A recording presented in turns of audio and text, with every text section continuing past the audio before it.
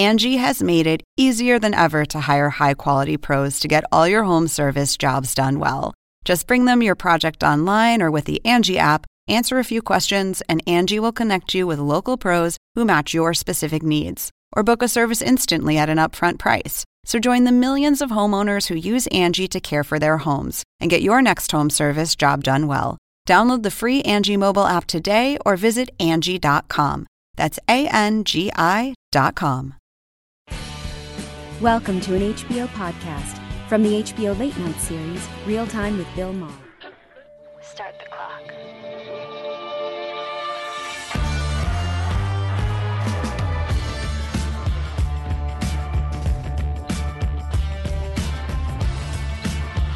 Right here with me.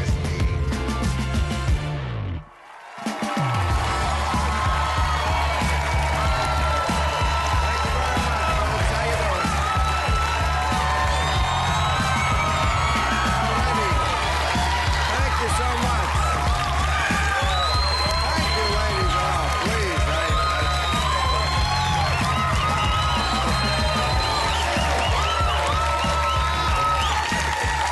Thank you very much. Thank them for themselves. But I know. It's not I love you too, but I know it's not about me. You're happy because it's not 100 degrees today. It's almost Halloween, and it's been 100 degrees all week. I'll say this for the Chinese, their hoaxes are really convincing. Wednesday, it was 104 in Hollywood, as if Harvey Weinstein needs another excuse to open his robe. Oh, this is... Historians will remember, this is the time that it all changed in America on this issue. This is watershed stuff, what's going on now with sexual harassment. We're finding, all the rocks are coming over. We're seeing the bugs underneath. Did you see the Bill O'Reilly settlement that came out this week? Bill O'Reilly, we knew about his stuff before. This week it came out, paid a woman $32 million. What the fuck do you have to do to cost it $32 million? The victims of the Fukushima nuclear plant disaster in Japan got $1,500 apiece. So I believe by my calculations, seeing Bill O'Reilly's dick is 21,000 times worse than radiation poisoning. But it's, you look at this growing list of people and you see, movie mogul gone, director gone, reporter gone, corporate CEO gone. President of the United States, he stays. What's that all about? But not everybody is willing to turn a blind eye in the Republican Party. This week, Jeff Flake, the senator from Arizona. Yes, let's encourage him. Jeff Flake joined the resistance. He announced his retirement in a blistering speech on the Senate floor. He would denounce Trump for all he stands for and says he just can't be a part of this anymore. He's the Rose McGowan of the Republican Party. Except instead of the other Republicans joining him with their Me Too stories, they're continuing to let Trump molest him. That's the problem. And Jeff Flake is not a hippie. This is a hard right-winger who votes with Trump. Same thing with the other Republican of conscience, which is Bob Corker, who this week said, Trump is utterly untruthful and he is debasing the country. That said, if he can sign our tax cut for the rich, debase away. Yeah, that's the problem. Senators have quit before their party over arguments like this with the president. Even switched parties. Jim Jeffords, anybody remember that guy in 2001? Left the Republicans. So did Lincoln Chafee over disagreements with Bush. But these were policy differences. That's not what's going on with Trump. People quit Trump like they met him in a bathrobe and he jacked off into a plant.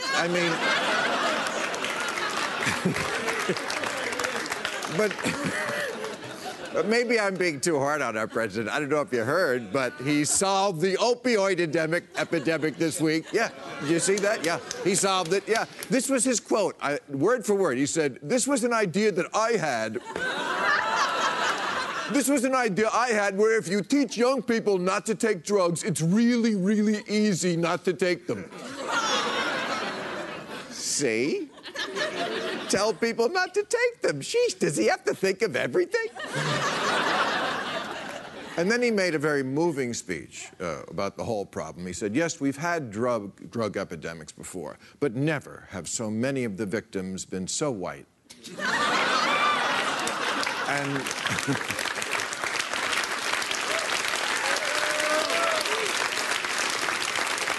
But that's not all the president got done this week. Oh, no, he was very excited about releasing the JFK assassination files.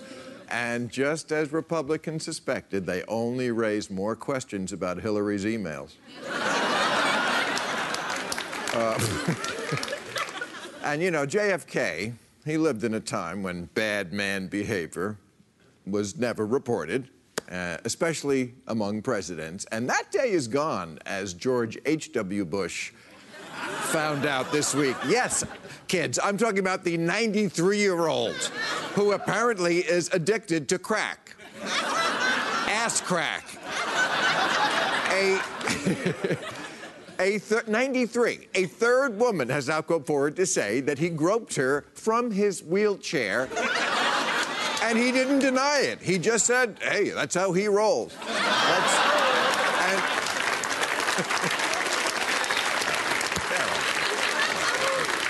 But here's the part I love. He didn't just grab the S. He had an M.O. All these guys have M.O.s. I don't get... Anyway, his M.O. was, before he grabbed the S, he would always say to the woman, "Who's your... You know who my favorite magician is? David Copperfield." And then and his spokesman, and here's the evidence that men still need to do a lot of work here. His spokesman said, the president, to put people at ease. That was to put people at ease?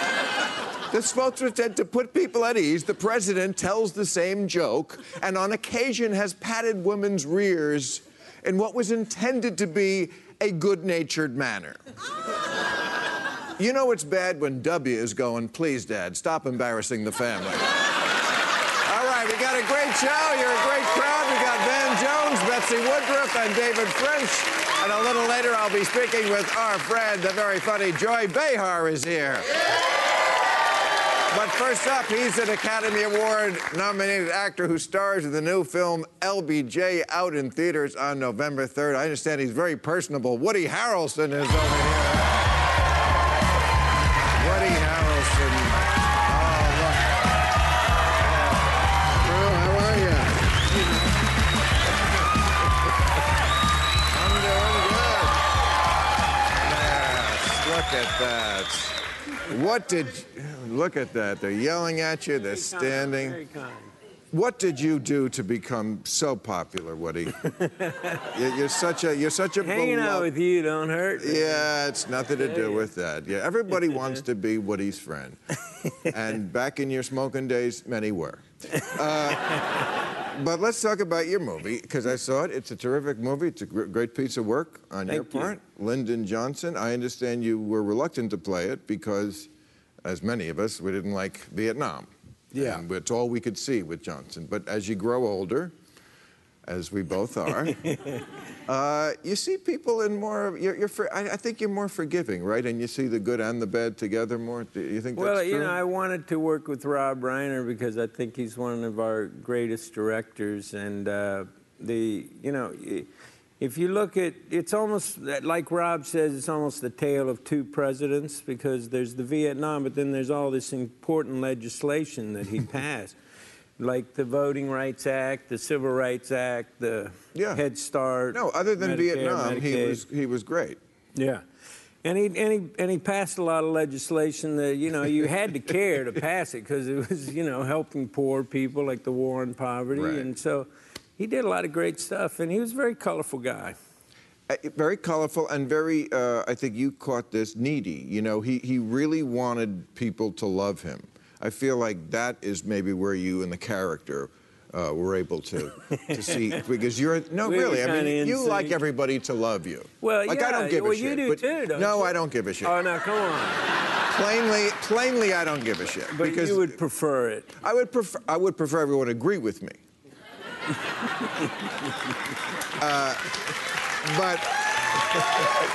But I'm not gonna say what I don't think just to make them agree with me. But let's get back to LBJ, because that's what we're here plugging. Look at you. Sport. Exactly. I'm here just because I love you, man. Oh, Plug you're LBJ. Would I do. And I'll say that I know you guys feel this, that this guy, we've been friends for a long time. Very long time. Very long time. We've smoked a lot of joints together. And this guy has been expressing what we've been feeling, and some of us afraid to express for so long, and I think that's why we appreciate him so much. Well, Woody, thank you so much for coming by. Okay, but let's. All right. So thank you very much. That's very sweet of you. I mean, Jesus, I'm not like in bad health, am I? You heard something? Okay, but like, let's talk about the vulgar part, because we have a vulgar president now, and before Trump, Johnson was the standard of vulgar. Like one of the first scenes in the movie, he's talking. There's people in the room, important people. They're doing government business, and he's on the phone to his tailor, talking about how he needs more room, because he's talking about how big his Johnson is. Yeah.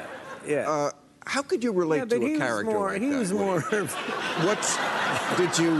Did you talk to men with big penises?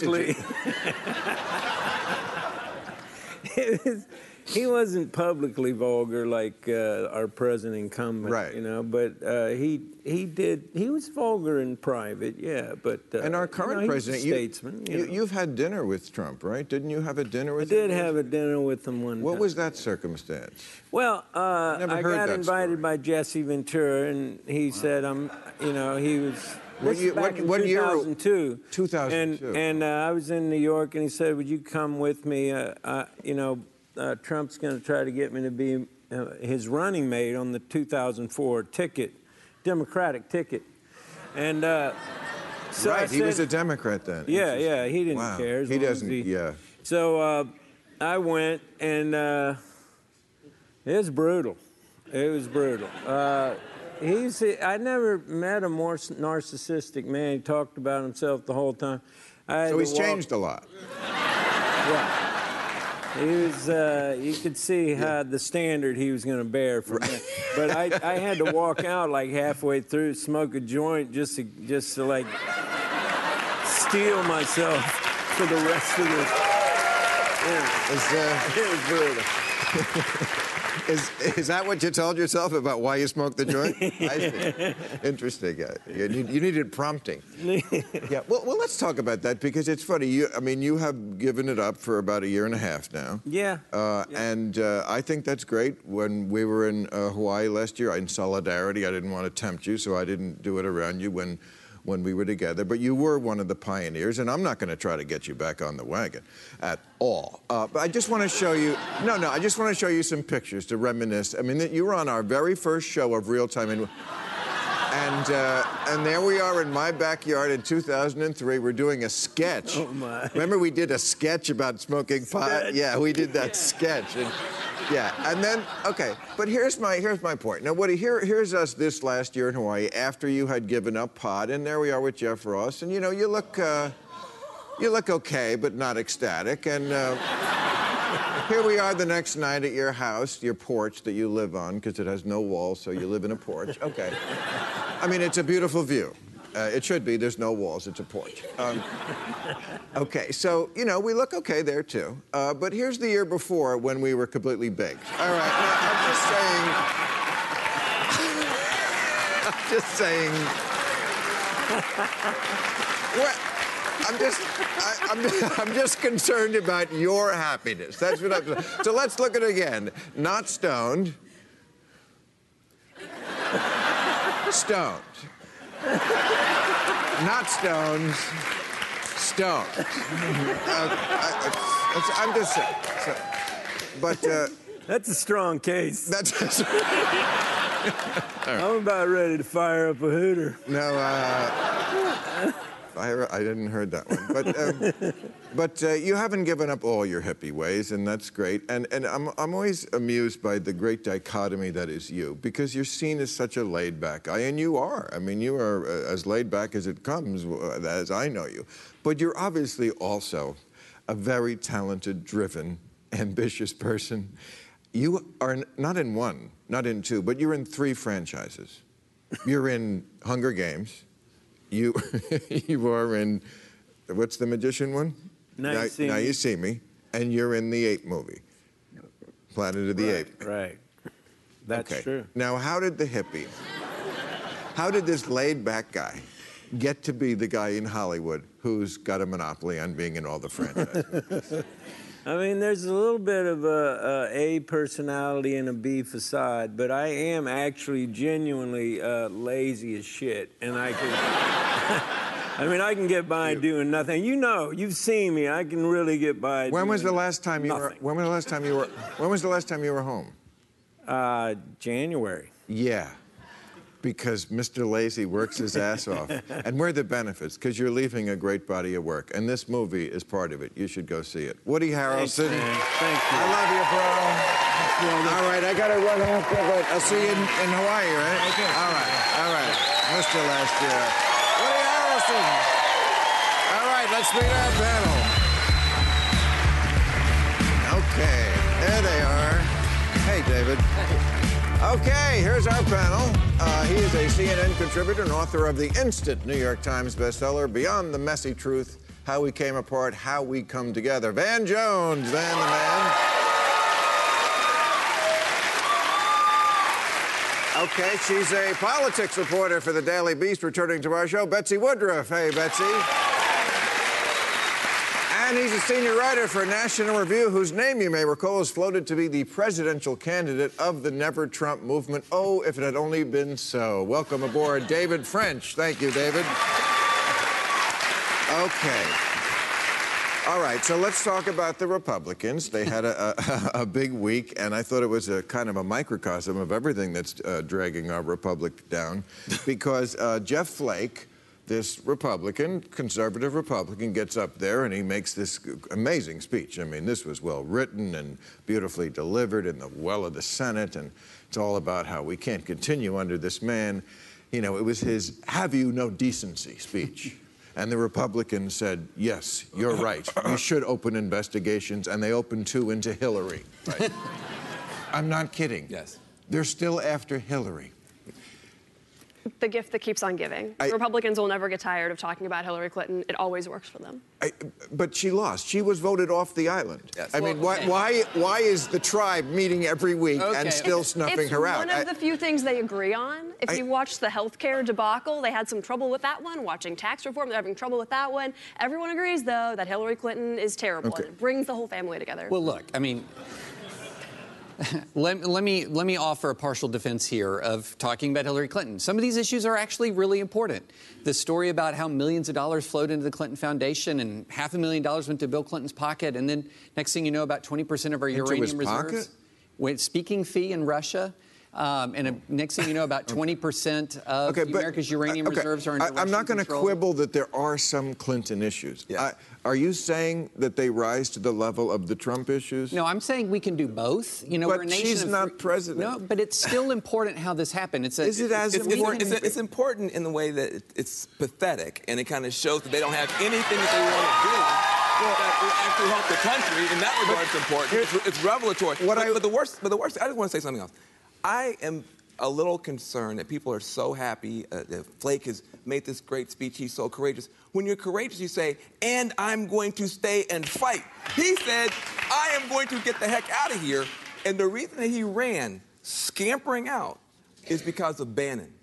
Bannon has a $1 billion cannon pointed at the head of every Republican who's against Donald Trump. And these guys are giving these great speeches and turning the party over to Bannon without a shot. And that's not courage. That is not courageous. I agree with you. I agree with you that I wish he stood and fought. I wish he stood and fought. I don't think people are all that afraid of Bannon. Bannon's got a... why not? Well, because Bannon... $1 billion. Bannon is a creature. Bannon is somebody that everyone talks about in Washington and on Twitter. You go out into, actual Trump country. Nobody knows who this guy is. They don't have to know who he is. They vote for his candidates. No, but here's my takeaway from this. They vote against people who go against Trump. That's what they do. Okay, but who go against Trump?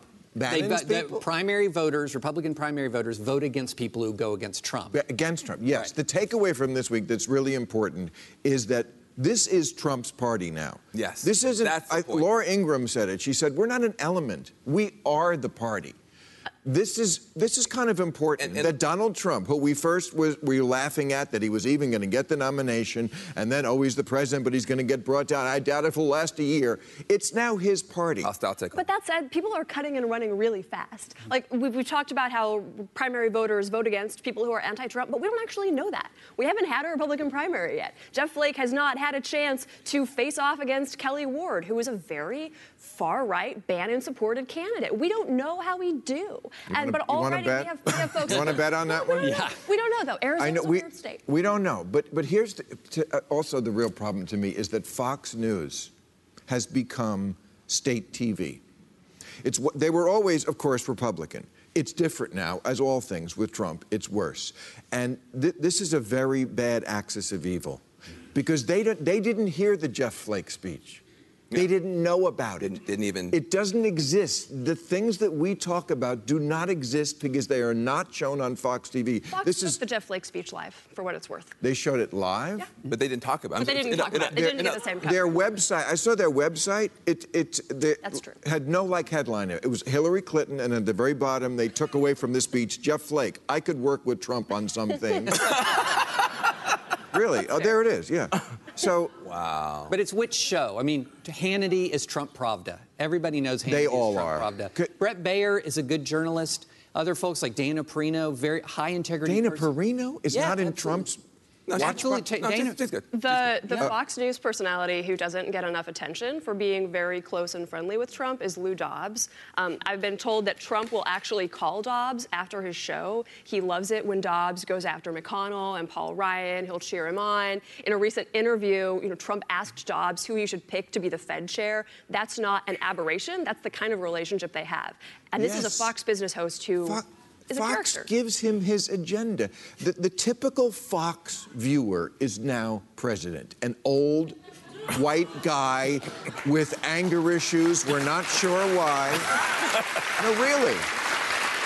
And so their anecdotal, false, racist view of the country is his view. And they know that they have this viewership of one person. That's all they have to please. They very often do give him his agenda. You see him saying their talking points. It is bizarre to kind of see this. It's sort of like, in the morning, whatever they say on Fox and Friends, he tweets about it and they cover it, and then he brags on them for covering it. That's weird. But I also think it's important for progressives and liberals to actually tune in sometimes. We've got to be able to get our tolerance level up for this kind of stuff, because otherwise what happens is we literally have no idea. Like our cousins and people we went to high school with, it's like these people are crazy because we're actually in our own bubble in a certain way because we're not listening to them. But there's bubbles and then there's bubbles. Let me just give you a few Republican views from the latest polls. 68% of Republicans believe millions of illegal immigrants voted in the last election. So that's over 2/3 who believe something crazy and completely untrue. This is what I mean about state TV. I can't get legal people to vote. I spend my day begging legal people to vote. If we could get, what superpower would someone have to get millions of people to do something that Americans won't do? 73% of Republicans think that voter fraud happens somewhat or very often. Again, something we know is completely not true. 52% of Republicans, because of that last one I read, voter fraud being so bad, would support postponing the 2020 election until we can fix the problem that doesn't exist. So... That seems bad. Yeah, so again... That seems bad.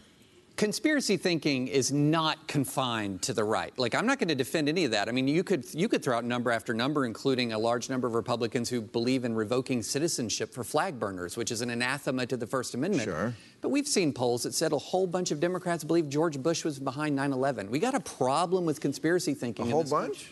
Polls Really? in the Bush era, 68? close to 50% believing that Bush had something to do with 9/11.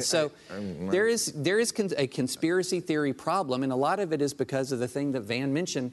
We're in bubbles, and when you're in bubbles, you think the absolute worst of your opponent. That said, But though, the size president matters. Size tweeted that matters. millions of people voted fraudulently. Yeah, so well, that's part of why so many Republicans believe this stuff that's not true, because the president says But it seems, you're not going to find me defending that. I know, but your argument always seems to be, yes, there is a giant elephant over here, but what about this mouse? There's two elephants. It's also a mammal. There's not two things of equal size. You think Totally depends on the issue. I would agree with you. Okay.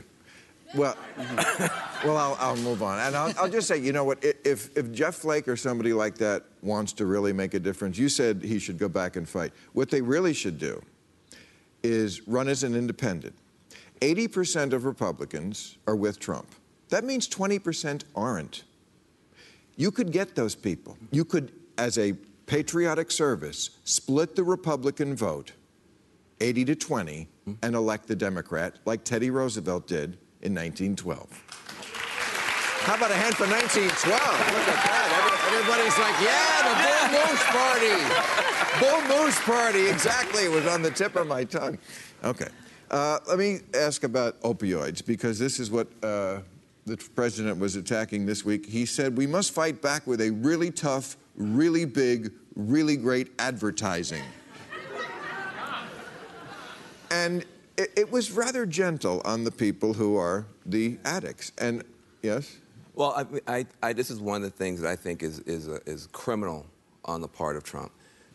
He and the Republican Party during the primary went out and actually found out, which a lot of people didn't know, that people are dying all over the country. You know, one of my close friends, Prince, died of the same opioid crisis that's killing people in coal country. This is a national catastrophe. More people are dying of opioid painkiller overdoses than they were dying of HIV/AIDS at the height of the crisis. So you literally have a catastrophe. And you could do something about it right now. It would take money, it would take willpower, you'd have to bring people together. Instead, you do a press conference, a tweet, and talk about advertising. You're not going to save people's lives. You're not going to empty these, you've got morgues that fill up every weekend. In some of these red counties, they have to order freezer trucks on Friday night because they know the morgues are going to fill up. You're not going to save those lives and pull needles out of people's arms with an advertising campaign, and he is demagoguing his own base's pain and suffering, and it's outrageous. It's just outrageous.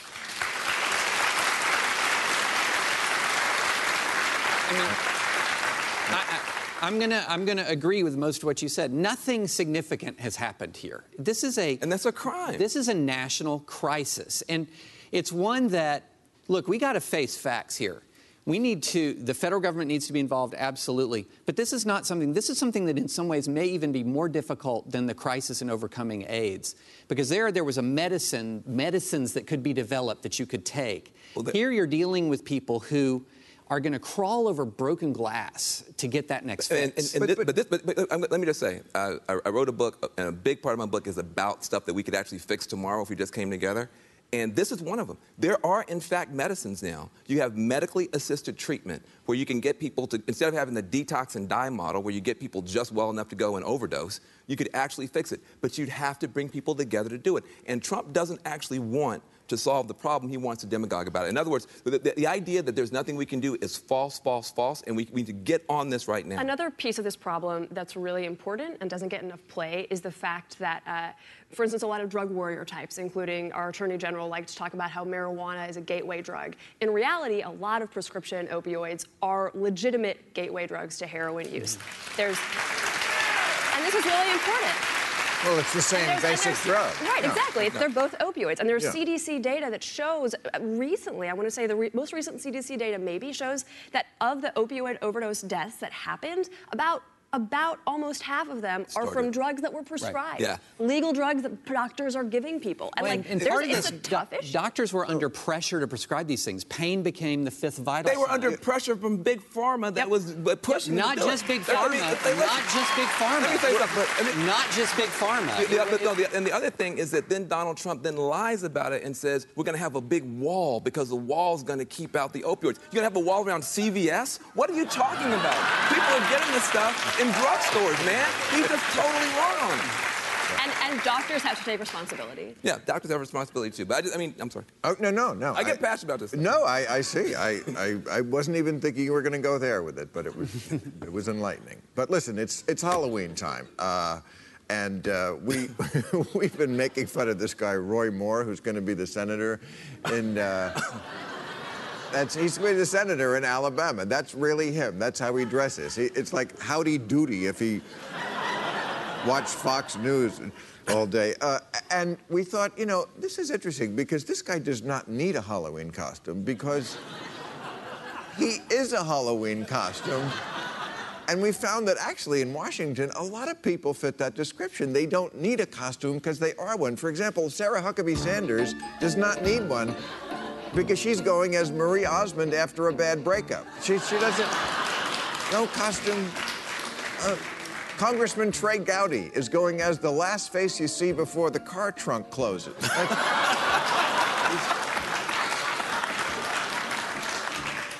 Ben Carson is going as the guy at the end of the bar who keeps saying, and another thing.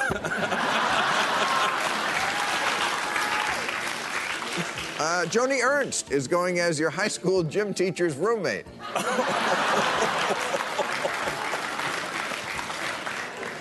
Paul Ryan is going as an emotionally damaged former child star. Betsy DeVos is going as a woman who just found out her new neighbors are Mexican. Yeah, that's exactly... Mike Pence is going as the guy who always tells his barber, a little shorter, I don't want to be mistaken for a beetle. Steve Bannon, there we go. He's going as that weird shit you see growing on trees.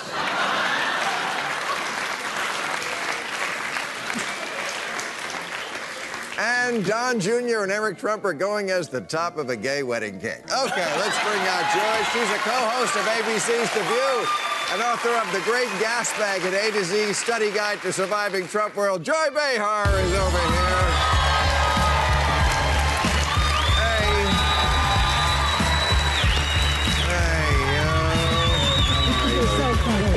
You too. Hi, man. How are you? Yes, Joy Behar. So great to see you. Thank you. You never grow old. You always are the same. I'm I don't old, know what though. You're always talking about being old on this show lately. I noticed. know. Are you afraid to die now? Yeah, I always was, but now it's more likely. It's closer, yeah. But I wanted to have you on just because I love you and you always make me laugh, but also because I feel like I'm also having an argument, like almost on a weekly basis, with other Democrats where you are on my side. Yes. I keep saying Democrats are too nice. They're too nice. They don't go, and you are my ally, right? Right. They don't go for the jugular. You don't go for that. When they go low, we go high. No, when they go low, we should go lower. Exactly. Okay. Dan, listen, you're the first perpetrator of this. He wants the kumbaya. Forget the kumbaya. These people on that side are crazy. Don't you understand? They're crazy. Well, you don't deal with white supremacists. I'm not talking to you. I'm talking to you. You could talk to him too, but yes, I mean, what happened to that gene in the Democrat makeup? I mean, it wasn't that way with Bobby Kennedy. And Ted and John F. Kennedy, they were tough. They weren't this kind of too nice Democrat. They were busy getting laid. All right. Well, certainly part of it, I think the problem is political correctness. Yes, indeed. I believe I did a show about that some years ago. Well, I remember when John Kerry was running, I saw him at something, and I said, you've got to deal with these people. You need to be tough. what are you going to do to deal with these Republicans? He was like, don't worry, I can handle it. No, he didn't. He didn't. No, They did not. don't. I don't. No. Somewhere that gene it went recessive. And Anyway. also, you have to speak very simply to people. They don't want to hear all this wonky stuff that you hear on CNN and MSNBC. Right. Go right for the jugular the way Trump does. He's smart in that way. He is. It's the only thing that's smart about him. Exactly. He's a terrific con man. Yeah. But I mean, you play not clubs. Not but, anymore. I no, can't. not club. I don't mean clubs. Like what do you? Theaters. Yes.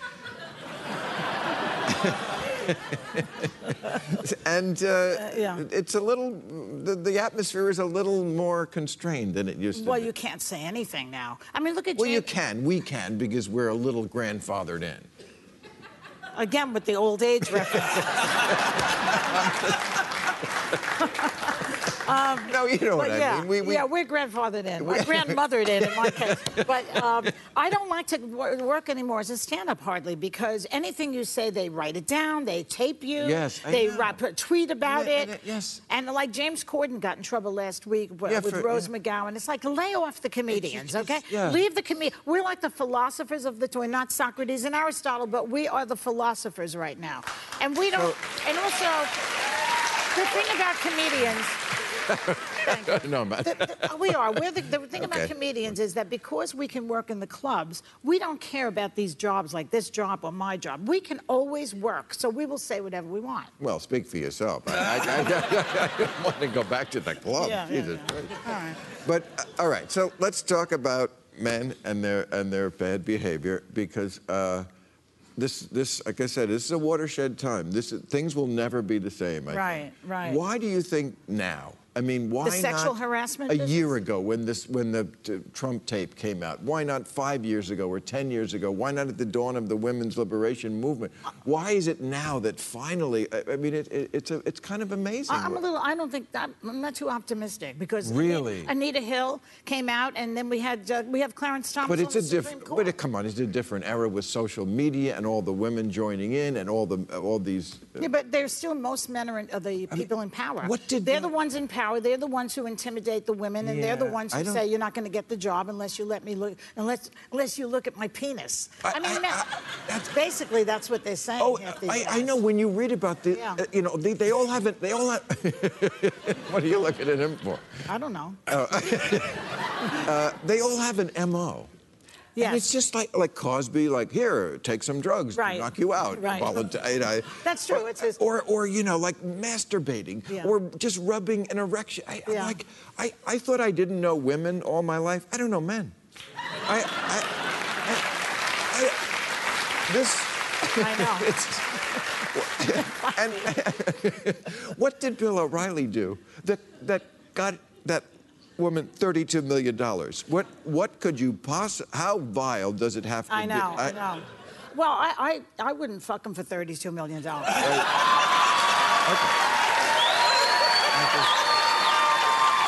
So I don't know what he did to that girl, but he's not worth $32 million. Right. And I must say, when you look at the list of people, it is always married guys. It's always married, yeah. Just saying. Why is that? Because they have shitty sex lives. Oh, yeah. I think they're not having a satisfactory... They're bored at home. Is that bored. it? No. That's got nothing to do with it. Nothing to do with it? Halpern is accused of masturbating under the desk while he's talking to somebody. What's that got to do with him being married? Yeah, let's not bring the wives into it. Okay. Yeah, let's leave the wives out of it. Yeah. Well, we're not bringing the wives. Minding their own business while these jerks are jerking off. You know? Okay.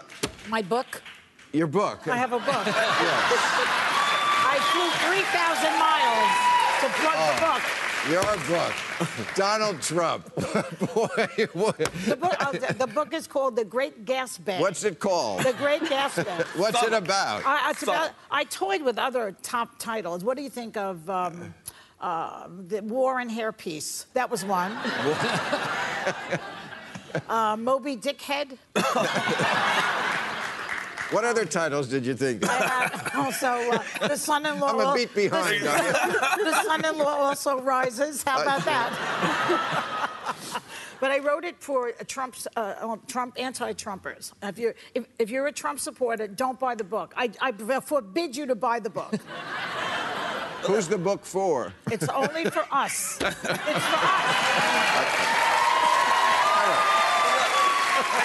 You gotta let me get in there. Yes, get in here, Van. Look, I think we have to be as sophisticated as the problem we're trying to solve. You are correct. There's some stuff we're gonna have to fight about, and I love you for it. But you mentioned Bobby Kennedy. Bobby Kennedy was tough on his opponents, but he also went to Appalachia, and he talked to those poor white folks and got them on his side. All I'm saying is we got a great circle that includes women, people of color, Muslims, everybody, Jewish people. Let's just get the circle bigger to take his base away from him. And to tell you what, if you don't go and if we don't go, the Nazis are going to go, and I'm not going to let that happen in my country. I'm not going to let that happen. But that 30% never turns on him. Yeah, I don't. They never turn on him. Right, But hey, listen, can we be honest? Yeah. 120 million votes, we lost this thing by 70,000 votes spread out through 3 states in the Rust Belt. And of those 70,000, some of those people had voted for Obama. We just got to go back and get those folks, and we have the country back. Well, those you could get. And that's what the book is about. So both our books work together. A bunch of fans that you can't get. My book is Beyond the Messy Truth. Give it up. So, by the way, Beyond the Messy Truth, Dan Jones. I've obviously lost control here to these capitalist hippies.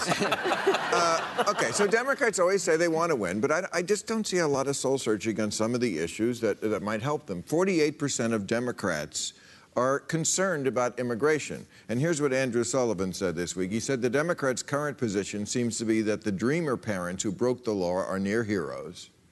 And their rhetoric, the Democrats' rhetoric, is very hard to distinguish from a belief in open borders. Democrats increasingly seem to suggest that any kind of distinction between citizens and non-citizens is somehow racist.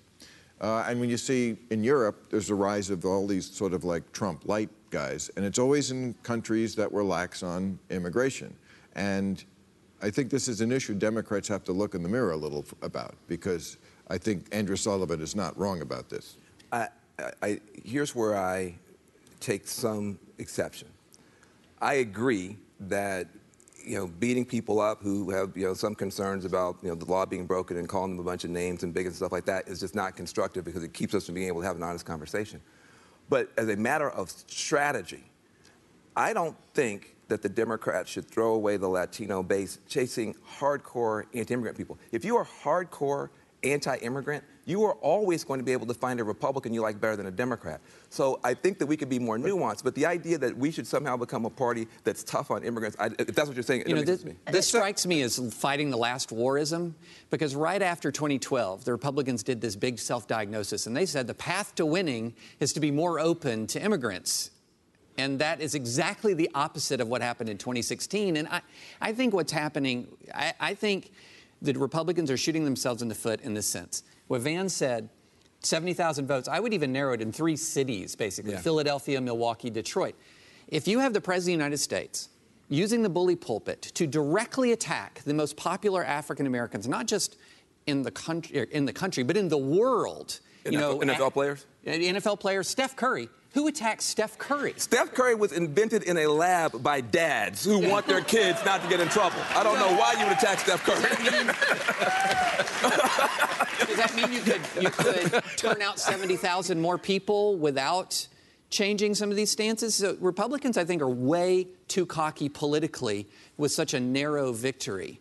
And so I really think that fighting the last warism may not really apply when we get to 2019 and 2020. It's going to be a different landscape. And the other thing is, taking a step back from like the politics, who's up, who's down piece of this, if Democrats want to pitch themselves as mean to immigrants, they can make that case. Obama dramatically expanded the practice of family detention, which is the practice of taking women and children, we're including babies, and putting them in literal prisons. We have facilities in Texas and Pennsylvania that are full of women and very young children. Right now, about 3,000. Obama dramatically dramatically expanded that practice. So Democrats their talking points might sound like, open borders, immigrants are great, blah, blah, blah.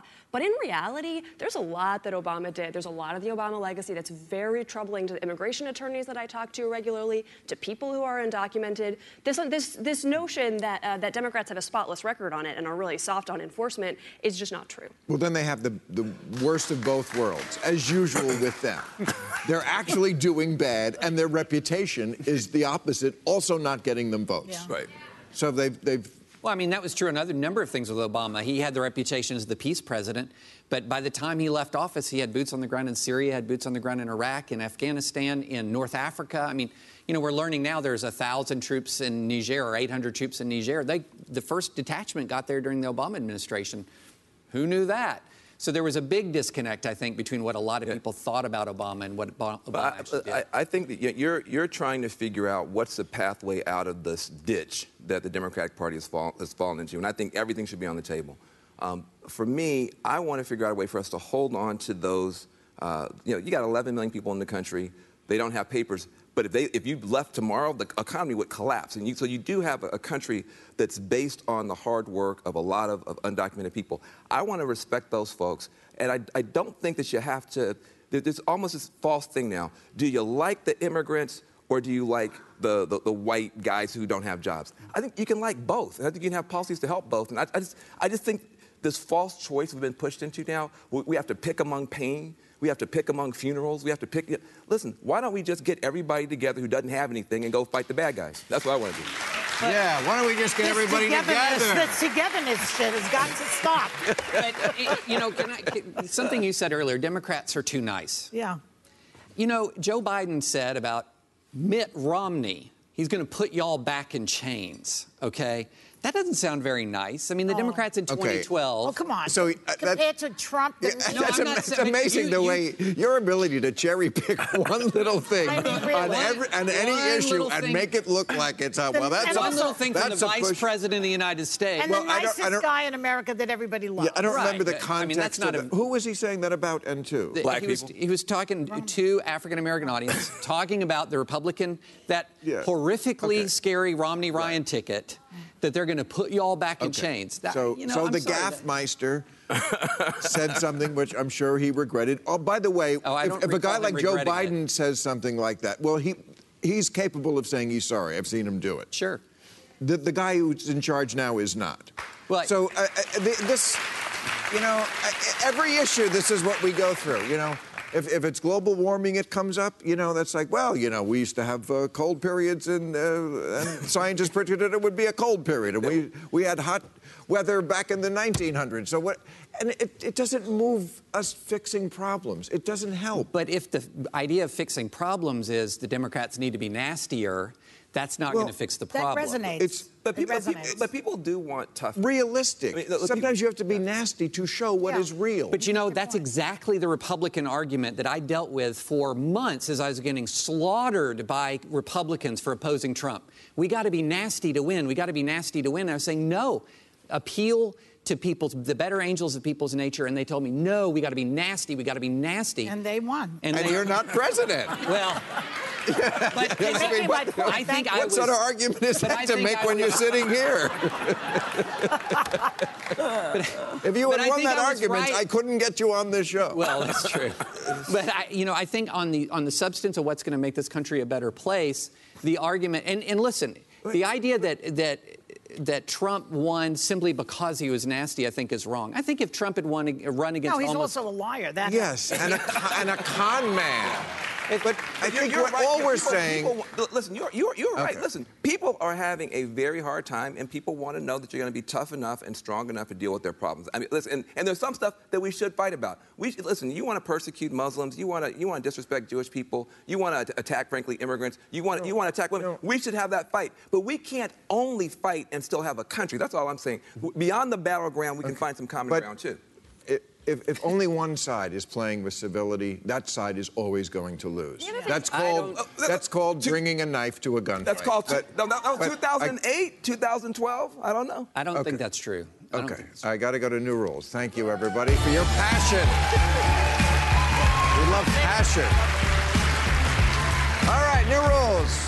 Someone has to help me decide who in this photo I should feel more sorry for. Jimmy Carter, who kind of got pushed into the background, or Barack Obama, who's just about to meet David Copperfield.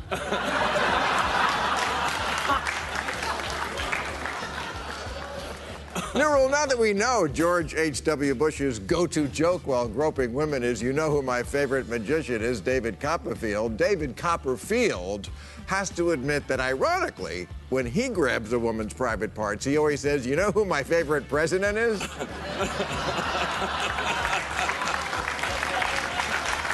We're not saying David Copperfield really does that. It was for the point of the joke. Okay. New rule, the PC police on Twitter have to calm the hell down about Ellen posting this sexist picture of herself with Katy Perry. Ellen just thinks she's having a little harmless fun. And Katy thinks she's meeting Justin Bieber. Speaking of Justin Bieber, new rule, tattoo artists have to admit that the tiny bird tattoo is their gateway drug. That's Justin Bieber's first tattoo. And here he is today. He used to be such a cute kid. Now he looks like the prisoner you have to have sex with to get toilet paper.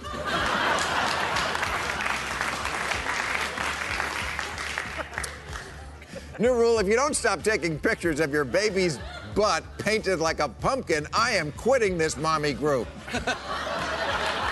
If I wanted to see an orange ass, oh, y'all saw that coming.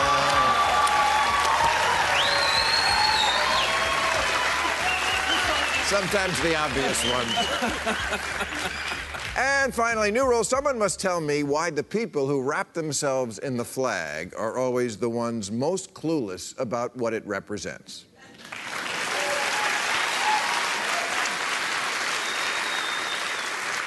Like the way Trump turned a respectful protest about police brutality into a patriotism pissing match. The nerve of these young black men kneeling while an American Idol runner-up sings the bombs bursting in air song. How dare you exercise your freedoms while we're honoring them? We will not stand for not standing. Trump literally said that soldiers have died and we need to stand because they were fighting for our national anthem. Oh, for fuck's sake. No one ever died for the anthem. Some have died trying to sing it. But Trump knew that for conservatives, the anthem is their senior prom theme song. It makes them all misty-eyed the way I get when I hear the captain in Tennille's do that to me one more time. Remember this guy, John Boehner? So unpopular with his own Republicans, they booted him out of being speaker, but they never criticized him for doing this. I poured my heart and soul into running a small business. It's providing for the safety and security of the American people.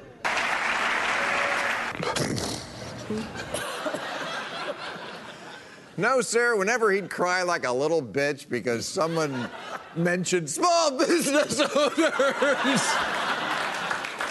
or he saw a tiny American flag in his club sandwich, they all would think that was great. What is it with these people always falling to pieces over flags and anthems and commercials for pickup trucks and all these throat catchers, Route 66 and porch swings and barber shops that still offer a shave and cowboy hats unless you're a black congresswoman.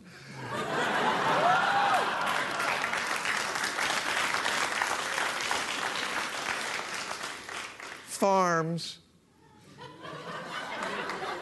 Old barns. Pictures of wheat give them a hard-on. For the party that thinks of itself as the tough guys, they're so susceptible to sentimentalism. That's why they love the paintings of Thomas Kinkade with his vision of America as one big hobbit village of fairy tale cottages. And of course, Christmas. They are so head over heels Lady Gaga in love with Christmas. They even imagine liberals have somehow banned everyone from talking about it. Until Trump got elected, and now the ban has been lifted. We can say Merry Christmas again. They really believe this shit. It's like no one ever broke it to them that the bearded guy who delivers goodies isn't real.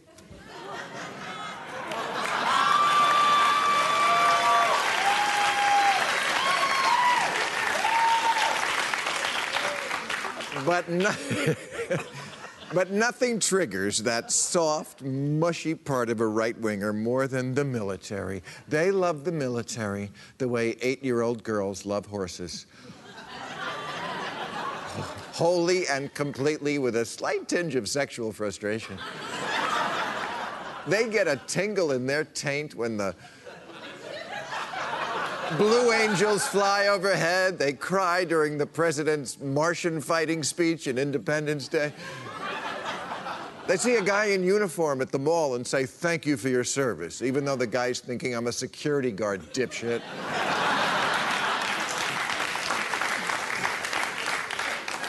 Last week, in his heroic battle against a grieving widow, Donald Trump sent General Kelly out to talk to the media and offer us a lesson about honor. And when that honor lesson included blatantly lying about Congresswoman Wilson, General Kelly was criticized, which President Trump's spokesperson said was highly inappropriate. That's right, it is highly inappropriate to ever question a general, which it is. In North Korea. But I thought this was America. This impulse to tell people not to protest against the police, not to question the generals, this is not American. And that is the problem with all the fetish patriotism. It starts with goosebumps, but it ends with goose steps. All right, that's our show. I'm at the Mirage tonight. How is that possible? I'll do it. And tomorrow night, I want to thank my guests, Van Jones, Betsy Woodruff, David French, Joy Behar, Woody Harrelson. Thank you, folks. I got to run.